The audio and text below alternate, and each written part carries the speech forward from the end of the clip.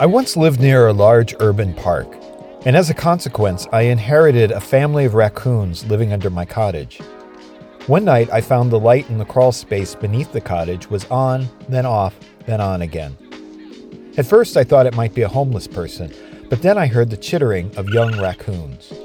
Apparently, the young raccoons were pulling on a very long string that turned on and off a naked incandescent bulb. Funny thing, raccoons are blind in the light, so they were effectively creating a denial of service attack upon themselves. The next day, I cut the string. There's a parallel here to IoT light bulbs that change colors. In 2013, researcher Nitesh Dhanjani found that a popular brand used simple MD5 hashes of the device's MAC addresses for authentication. Problem is, MAC addresses are not great for authentication. It's like using a hash of your street address as the password for your front door. So he queued up some hashed MAC addresses and wrote a simple script. In a YouTube video, he shares the night he doused his entire apartment into darkness and is surprised that it stayed dark until he killed the program. The Internet of Things presents us with both convenience and inconvenience at the same time. Suddenly, everything is smart, is hackable again, with startups sometimes repeating security mistakes made decades ago in their rush to market with cool new toys. The question is, who is hacking the Internet of Things today, and how does one even get started?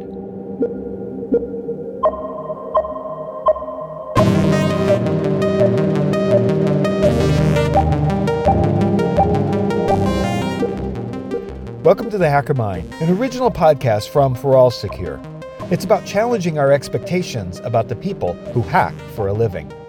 I'm Robert Famosi, and in this episode, I'm talking about hacking IoT devices. Specifically, what are the IoT threat models? What are the IoT technologies being used? And what then are the tools and knowledge that you need to get started hacking IoT devices?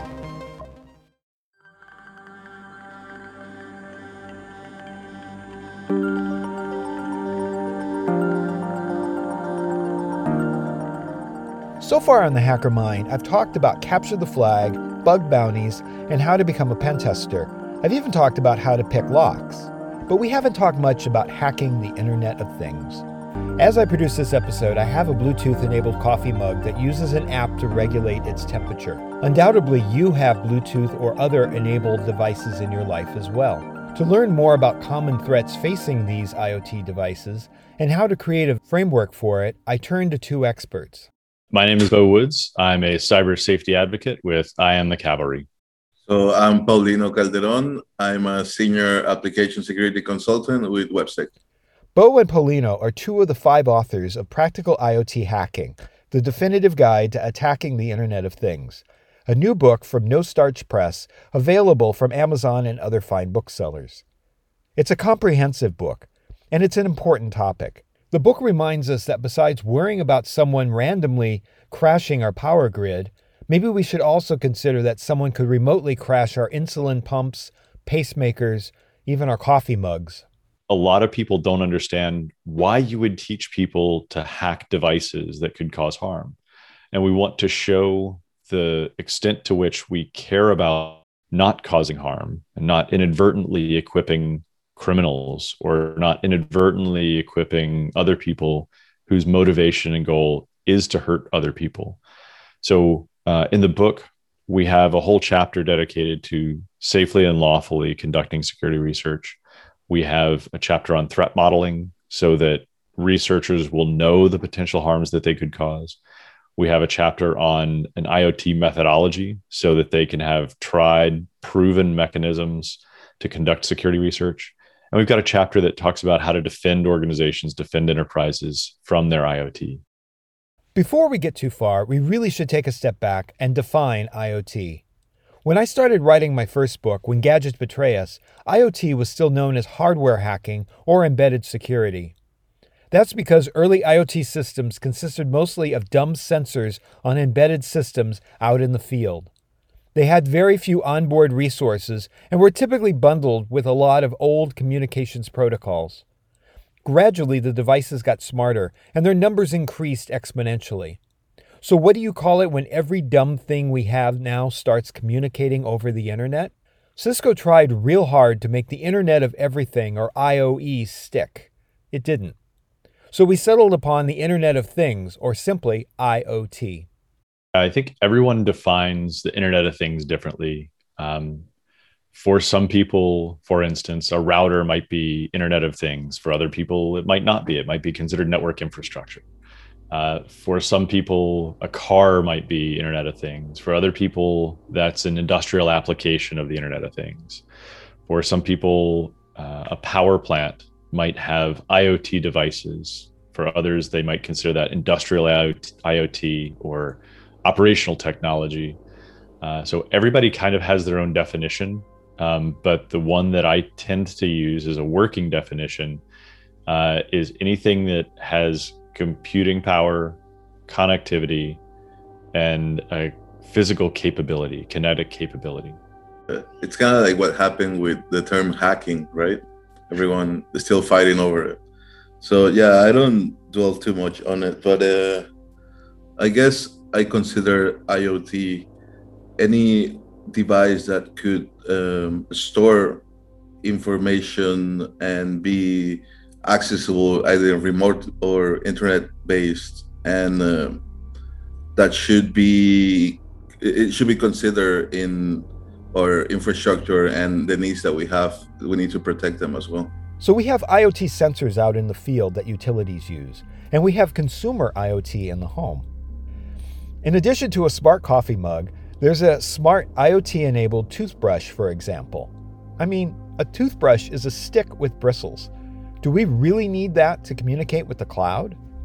Yeah, I think eventually anything that has electricity will have computing power. And even some things that don't have electricity today will have computing power. So there are, for instance, IoT water bottles, things that just hold water, but that you can use to track how much you drink or how full it is, so that you can know to refill it, or how cold or hot it is, so you can know, if your soup is getting too cold, or whatever you're doing.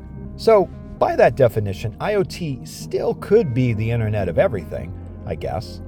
But we're a long way past the naming of all of this. Quite simply, IoT means anything that communicates with something else. If you think about the overall system within which some of these devices live, there has to be storage somewhere. So even sensors end up sending their data someplace that has to be stored. And that might be in the cloud, for instance, which is increasingly a part of the Internet of Things.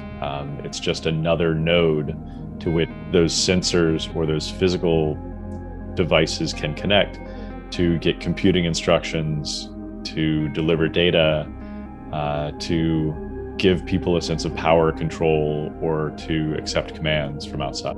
The authors worked mainly with home IoT and not necessarily with larger IoT systems, mostly because they want to get people started with hacking IoT. Most of us don't have access to industrial systems. At least I don't. Yeah, I think almost all of the research that we did for this book and published in this book is home-based IoT devices. Part of the reason for that is they're more accessible, but some of our writers and researchers actually have access to the higher end, more expensive industrial IoT or medical IoT devices. We chose not to write too much about those because they're not as broadly applicable, and because some of the consequences of failure for those are higher than the threshold that we wanted to necessarily equip and enable people to be able to rush out and do if they have a low level of experience, a low level of maturity in working with and testing those devices. That's a good point. With IoT hacking, we want to make positive contributions to the security of our internet-connected things.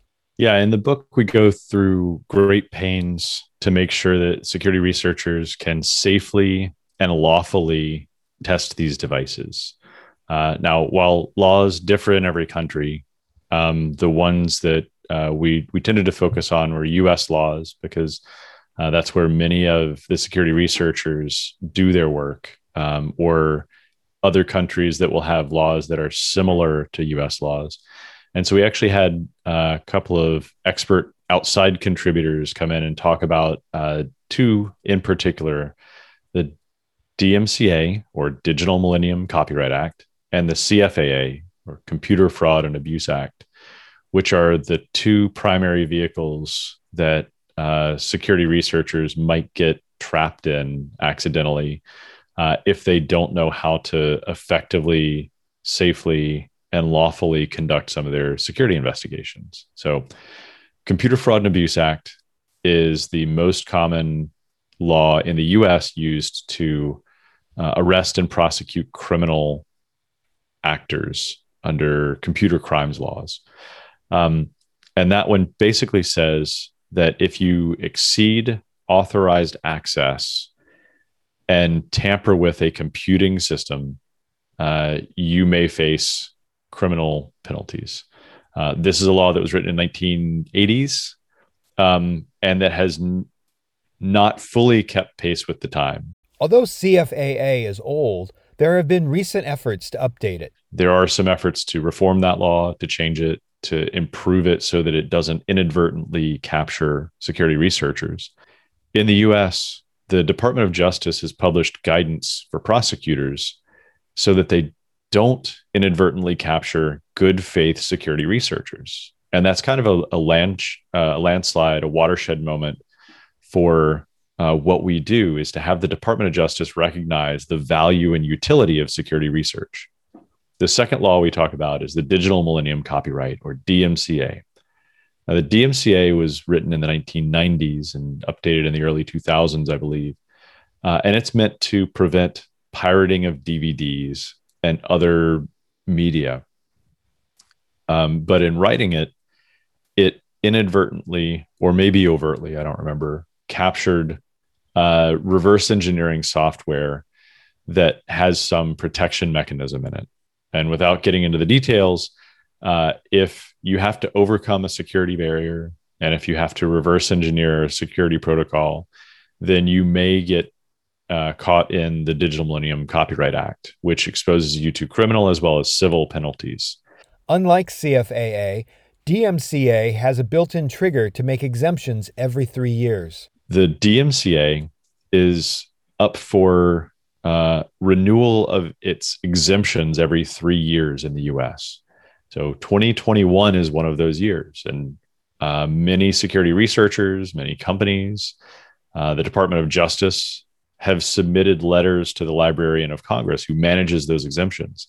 And the hope is that we will continue expanding on the exemptions that have been granted for good faith security research. So in 2015, we got some narrow exemptions for medical devices, cars, and voting machines. In 2018, we got some broader exemptions for all devices, all types of devices. And the hope is that in 2021, we'll get more expansive exemptions that apply to more types of devices and that reduce the potential chilling effect that would stop researchers working on security research in the US because of fears of DMCA violations. And even when we wrote the book, it got tricky because some of the cool findings that we had couldn't be mentioned in the book. So we had to, work on open source boards and use open source laboratories instead of doing real life examples. The book, Practical Hacking, is full of useful examples. And it's not just stories from the authors themselves. We brought in a number of expert contributors like Dr. Marie Mo, who is a security researcher, but also a pacemaker patient. And we wanted to bring those voices in to be able to say why it's both critical that we do this security research, but equally critical that we do it in a way that doesn't inadvertently cause harm or cause potential harm. And that's something that's really, really important to us. So it stands to reason that basically anything IoT can be attacked. Yeah, and at the end, everything matters as far as for attackers. Like, if it's in the attack surface, it can be abused. Like, it doesn't matter if it's in transit, stored somewhere, or inside the device. It's still a threat. This raises an interesting point: the storage of information. Early embedded systems only reported back the conditions it observed. IoT devices today can interact more and make automated adjustments on the fly.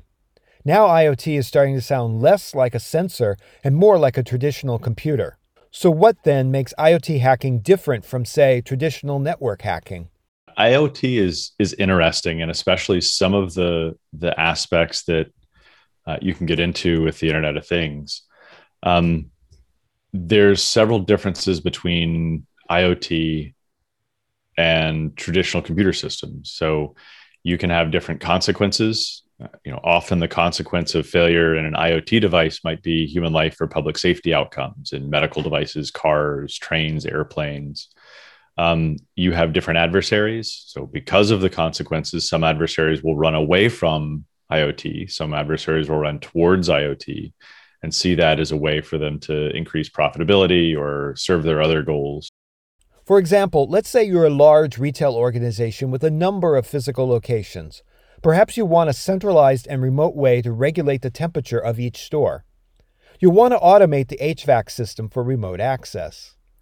That's what happened with the Target breach in December 2013. Someone found a vulnerability in third-party HVAC system, then used that to laterally move onto the corporate network and find the credit card information. Is that a traditional networking attack, or is that an IoT attack?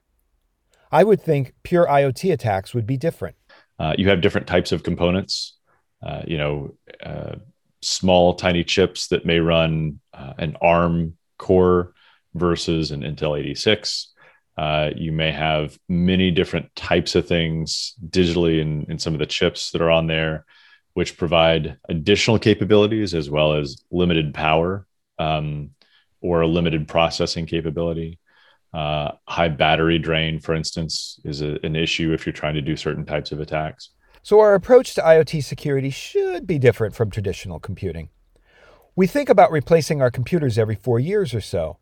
With IoT, the devices are designed to run on timescales that are measured in years, if not decades. So IoT devices will live out in the wild for decades or more.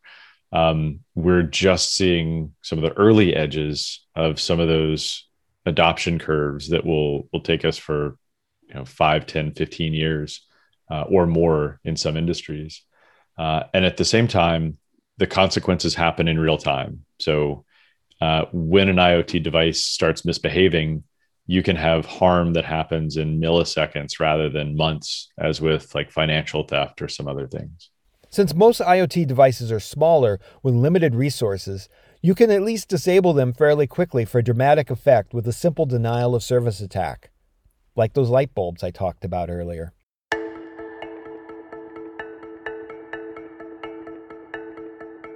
So with the IoT attack surface being greater and the technology being somewhat different from traditional computing, how do you get started hacking IoT? I mean, I have this Kali box that I use for network systems. Can I use that to attack an IoT system? I'd say start with what's most familiar, most comfortable to you. So if you already have a background in network testing, that might be the place to start. If you have a background in web application security, maybe you start with the web components, web interface. I mentioned Nitesh Dajani at the top of the podcast. He also looked at baby monitors, and one had this persistence. It seemed that once you authenticated through the local network, the app maintained that access, even if you were halfway across the world. I suppose that's a good idea if you travel a lot and want to keep tabs on things back home. But it's also a bad idea in that someone outside the family could gain access to the live audio and video stream, perhaps overhearing private conversations between the parents. So is this a feature or is this a bug? And then there's this other example, the strange case of someone hacking into a casino's fish tank, which is something right out of Ocean's 11. It's never been done before. What's the target? When was the last time you were in Vegas? You want to knock over a casino. Right. So this unnamed North American casino had a massive fish tank in its lobby, and someone used that to get access to the casino's corporate network. Kind of like the Target breach. Kind of brilliant, actually. But still, the Target breach, the baby monitor, the fish tank, these are all basically network attacks enabled by poorly configured IoT devices. For true IoT hacking, I'm thinking you're going to need a bit more than a Kali Linux box on your side. Yeah, and as far as tooling goes, since you mentioned Kali, I think it can get you started on the software aspect of it, but then there's also the hardware side. And then for that, you might need some additional tools or hardware to interact with that. Right. Remember, I said all this started out as being called hardware hacking or embedded security. Unlike a traditional Windows box, with its predictable, almost vanilla chipsets and operating system, the Internet of Things uses a variety of chipsets, each with their own runtime operating system, or RTOS. RTOS is firmware on the chip itself. In some cases, the RTOSs simply don't have the resources to be updated. They're designed to be obsolete at some point in time. One of the characteristics of the Internet of Things is it's got all of these different components. There's many, many different gateways to get into testing the Internet of Things devices, IoT devices. And so it opens up the possibility for people to engage in multiple different places. And at the same time, because it has all those different aspects, there's going to be something that you don't already know, which can be intimidating and can cause people to delay. I will always start with a simple thread model of the components, as you said, like very simple, and get you to understand how the information is flowing between them and where to focus your attention, like where it might be more worthwhile. Threat models are the most basic way to plan your defense. You need to identify where the attacks are most likely to target and how well you've secured those targets.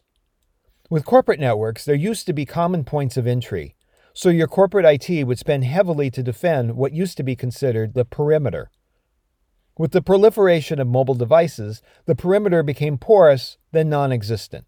The threats today can now come from a variety of places, even that coffee mug. The nature of the threats that you may encounter might be very different. So if you're looking at a typical enterprise network, enterprise endpoint device, then your primary threats are going to be around confidentiality of data. Those are going to be the most severe threats that you tend to look at, or severe risks that you tend to look at. Beau's talking about something known as the CIA triad in security. With confidentiality, that's the C, you have to ask, can you keep the data confidential? There's integrity, that's the I, which means the data hasn't been compromised in transit or at rest. And availability, that's the A, which means the data is always available. Whereas with Internet of Things devices, availability is much more of an issue. So if you've got a medical device that's keeping a patient alive, if that device goes offline, then the patient can also go offline. At the same time, integrity attacks are much more severe in the Internet of Things. So using an example of a car, if you can cause a car to turn left all of a sudden, that's an integrity attack that can cause really severe damage to the person. Whereas confidentiality doesn't always lead to those types of outcomes. And in fact, it almost never leads to loss of life type of outcomes, except when that data is taken and used later by someone else. One of the potentially morbid jokes that I sometimes make is, I love my privacy, but I want to be alive to enjoy it. Well, as far as just the exercise or the threat modeling thing, I don't know. I wouldn't think about that it's too different, because at the end of the day, you're just identifying components and data flows and just keeping it on the technical side. I think if you're already doing threat modeling with applications, you can do a very solid work with an IoT device. Good point. If you're already doing threat modeling, then you should be able to incorporate the IoT attack surface. One of the considerations in IoT is power consumption, both in terms of battery life as well as processing power. So in some cases, you don't have the ability to have really strong cryptography when you're communicating. Or in some cases, you may need to have a custom or special purpose protocol that gets used for sending data back and forth interoperably. And often that defaults to the lowest common denominator.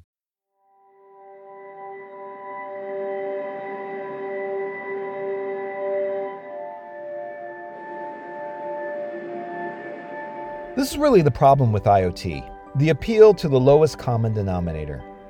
Device manufacturers, particularly startups, are reaching for what already exists rather than designing something new, in part because they want their cool new toothbrush to incorporate with what's already out there today. That's both good and bad. You want quick and easy adoption, so using existing technology makes sense. But if your IoT device is using really old communications protocols, but in a new way, then that creates some interesting new security challenges. In IoT and various flavors of IoT, you tend to see some unusual or uncommon protocols, even some really old protocols that are still being used, as well as some newly invented ones that have, in some cases, fairly good security models, and in other cases, fairly poor security models, which allow you to start breaking them more quickly, intercepting, replaying, middling some of those attacks. So it gives you a lot of fertile ground to work on as compared with the mostly heavily encrypted SSL, TLS web components that a lot of websites and apps use. A few years ago, I was at another fuzz testing company, and I created a report based on what they were seeing in the protocol space. One of the open source protocols that crashed most often was BusyBox. What could happen with a vulnerability in BusyBox? In 2016, the Mirai botnet contributed to a massive denial of service attack that brought parts of the internet to a standstill. What was remarkable was that Mirai was constructed from thousands of Internet of Things devices, namely surveillance cameras. A BusyBox flaw within the firmware of a chip used across the industry allowed an attacker to leverage the small but numerous resources of those internet-connected cameras. Mirai was used to take down one of the larger content delivery networks, DIN. So, for an afternoon one August, Netflix, Twitter, and other resources were down because the CDN was down because thousands of zombie cameras contributed to the denial of service attack. This attack is a hint of what might lie ahead with the billions of IoT devices we have today. To get an idea of the problem, you can use Shodan to query how many devices use older versions of BusyBox, or any other popular protocol, such as Message Queuing Telemetry Transport, or MQTT for that matter. As I said, fuzz testing shows that some of these older protocols, yeah, I'm looking at you, MQTT, yes, you, didn't perform so well. Part of it is that MQTT was developed in 1999 and was not used much in the past. Now it's being called upon to do more than it was intended. Suddenly, everyone's got to have MQTT because it provides lightweight communications. So why aren't more people banging on it? Right, lowest common denominator. And in some cases, we have better protocols. If you look at some of the more modern home IoT-based protocols, those are starting to mature. But some of the older protocols, which many devices will speak by default as, again, kind of a lowest common syntax, those have much less security, many fewer capabilities and architectural stability built into them. But again, it's the lowest common denominator. It's like Web 1.0, right? Just basic HTML. Every browser can support it. They support it almost identically. And so you can always fall back to that. Something similar is happening with new protocols. They haven't been tested much either. That's one of the challenges that you actually face. Since you're dealing with the new protocols, like you said, sometimes even the tooling isn't there. The techniques are not really, a lot of developers or a lot of security researchers haven't really had a chance to look into these new technologies. And there's a lot to be explored in that area. So there's a huge opportunity to create new security research tools or just techniques. And as you said, some of the things are already existed back then, and simple things like intercepting traffic. Or we already knew that traffic shouldn't, transit in plain text. But some of these newer technologies are going back to that mistake, right? And as far as how do you tackle that? And that could be actually one of the issues that you face as an attacker. And sometimes you're hit there, or you're stopped by some new technology. You might need to get or buy new equipment to communicate with that. And that's just like the beginning. Then you need to figure out how it works. and then you start doing your threat model and see, okay, so what type of attacks in this scenario could impact the system. Another problem is that some of these IoT startup companies are brand new to security. Hey, we only want to make cool toothbrushes, right? In some of these companies, they haven't even hired someone in security. A lot of the products are built by startups, so they're smaller teams, maybe not, they didn't go through a very complex engineering process to pick the technologies that they're using, and they go for kind of like the easiest route, or what libraries are available, or what product is already kind of like working. So that could be one of the things that affects that we're seeing a lot of firmware that is being reused across different devices, or the same libraries like all over these across these different projects.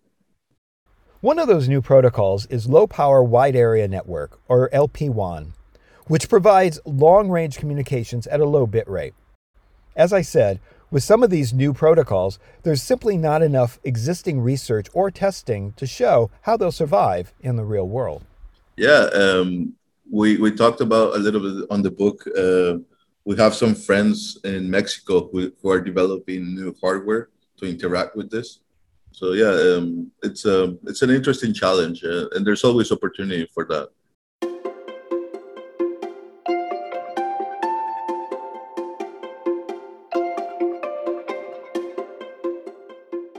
One of the things we've danced around so far is that IoT means embedded systems. What does that really mean? If you've never worked with embedded systems before, well, they are different. Let's compare an embedded system with your basic laptop. A laptop is a device that has a few common processors, like Intel, AMD, that work with a few common operating systems, Linux, Mac, Windows. To exploit these boxes, you don't necessarily need to think at a chip level. Although Spectre and Meltdown are two attacks that were based on the way Intel chips pre-cache their instructions. My point here is that you can exploit a laptop, a desktop, or a server today without specifically knowing all the circuitry inside it. With IoT, you don't really have that luxury. First of all, each chipset has its own RTOS usually. So we're talking about 20 different chipsets, for example, and maybe 20 or more RTOSes to deal with. Ouch. Okay, there are a lot of similarities, but there are also nuances between them that start to gum things up pretty quickly. So you're going to need a lot of tools. For example, there's a standard, the Joint Test Action Group, better known as JTAG, that is used for verifying designs and testing microcontrollers, or chips, after their manufacture. So how do you go about reverse engineering those microcontrollers? You can start by looking at its JTAG. How do you do that? Well, a few years ago, researcher Joe Grand came up with the JTAGulator, which is available online from his Grand Ideas studio. Then there's also Bus Pirate, which is a specialized tool which talks to different ports, such as the Universal Asynchronous Receiver Transmitter, or UART, which is a physical circuit in the microcontroller. That and a solder iron should be a good start. Yeah, you start. It becomes like an addiction. I have boxes full of stuff at this point. But yeah, basically every protocol or every new attack, there's some must-have tools, kind of like Joe Grant, as you mentioned, the JTAGulator, right? Like very useful things. But yeah, it varies a lot from technology to technology. So given that you need a JTAGulator, Bus Pirate, and other toys, what would be the bare minimum of the tools for anyone wanting to get started hacking IoT devices? Yeah, it depends, right? If you're going to be playing around with LP1, then get this thing to communicate with that, or a BLE dongle, right? I will start with obviously solder iron. I really like the Bus Pirate because it communicates with most of the IoT protocols, or most of the popular IoT protocols, and has this ability with built-in macros to perform automated attacks. And the JTAGulator is another one. You also need oscilloscopio. I don't know the word for that. Oscilloscope. Oscilloscope, yeah, that was close. Oscilloscopes are cool because you can see the voltage or current inside the microcontrollers and use that to map things out. Okay, maybe all this chip stuff isn't really your thing. Well, there's also software-defined radio, which takes the place of the custom-designed chips.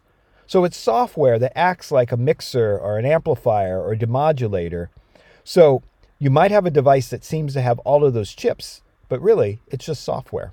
Software-defined radio tools are also a really handy thing when you're trying to figure out new radio frequency protocols that may not listen on the familiar 802.11 bands. There's also room for Arduino and Raspberry Pi devices. These are Swiss Army knives for researchers because they're generic. They have a lot of options, and you can rapidly create tools on the fly or prototype solutions without resorting to creating custom microcontrollers. Arduino box, Raspberry Pis, some of those blue peels or the chips. What are they called? I actually have one here. ESP 32s. Anything that could emulate these types of protocols could be handy. And that's one of the things that we cover on the book. So when you get to these exercises, we try to show the practical side. So we will recommend some cheap hardware that they can get for around $10 or $5, and they get to practice all of the attacks. So, given all these tools, where does one start? I guess the way to start is just start opening things and see what debugging ports that they have, start interacting with this. And as far as tooling, if you want to start like reading up about it, OWASP started producing new projects around IoT. And some of these involve, for example, the OWASP top 10 risks, which are kind of like known for web, but they did it for IoT. And they're also coming up with documents or methodologies, for example, for firmware analysis. So yeah, they're becoming more specific and they're more practical, and it could really help readers and people who want to start attacking IoT get started. So we have some hardware tools. There's still the issue of the various communications protocols and firmware itself. For that, the Open Web Application Security Project, or OWASP, has a GitHub page for something called the IoT GOAT. It's a free framework for researchers to start working with insecure firmware. One of the projects that was kind of like pushed during when we started working on this book was Aaron Guzman. He is OWASP contributor. He and Fotis and I started IoT GOAT, which is an open WRT framework with known IoT vulnerabilities. And it's supposed to help developers understand and find these new threats, or attackers to start learning how to identify them and attack them. Recently, we got contacted by the board members that they want to take it soon. So we had some spaces for students to apply and get paid to develop or to work on this project. And applications are about to start. We haven't really signed up this year yet, but I think it's a good time to do it. So apply if you see us there. Bottom line, IoT hacking presents an opportunity to create new tools. It's literally greenfield as far as tools and research goes. It seems people, they don't take it as an opportunity. Right now, there's a big gap in tooling and the frameworks and the maybe attack techniques that are documented. And as an industry, we should take this as an opportunity and develop those new tools and share our findings. Hacking IoT devices is somewhat of the wild, wild west with very few rules. It's literally a greenfield as far as research and tools go. It's like the early days of computer hacking where you throw a stone and you're likely to hit a security problem. Sometimes the only way to fix those security problems is to keep throwing stones.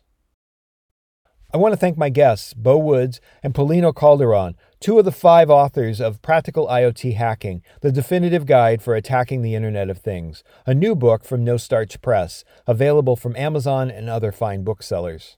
You can find out more about Beau on Twitter at Beau Woods and Paulino at Calderon, and you can follow us at The Hacker Mind, all in elite speak.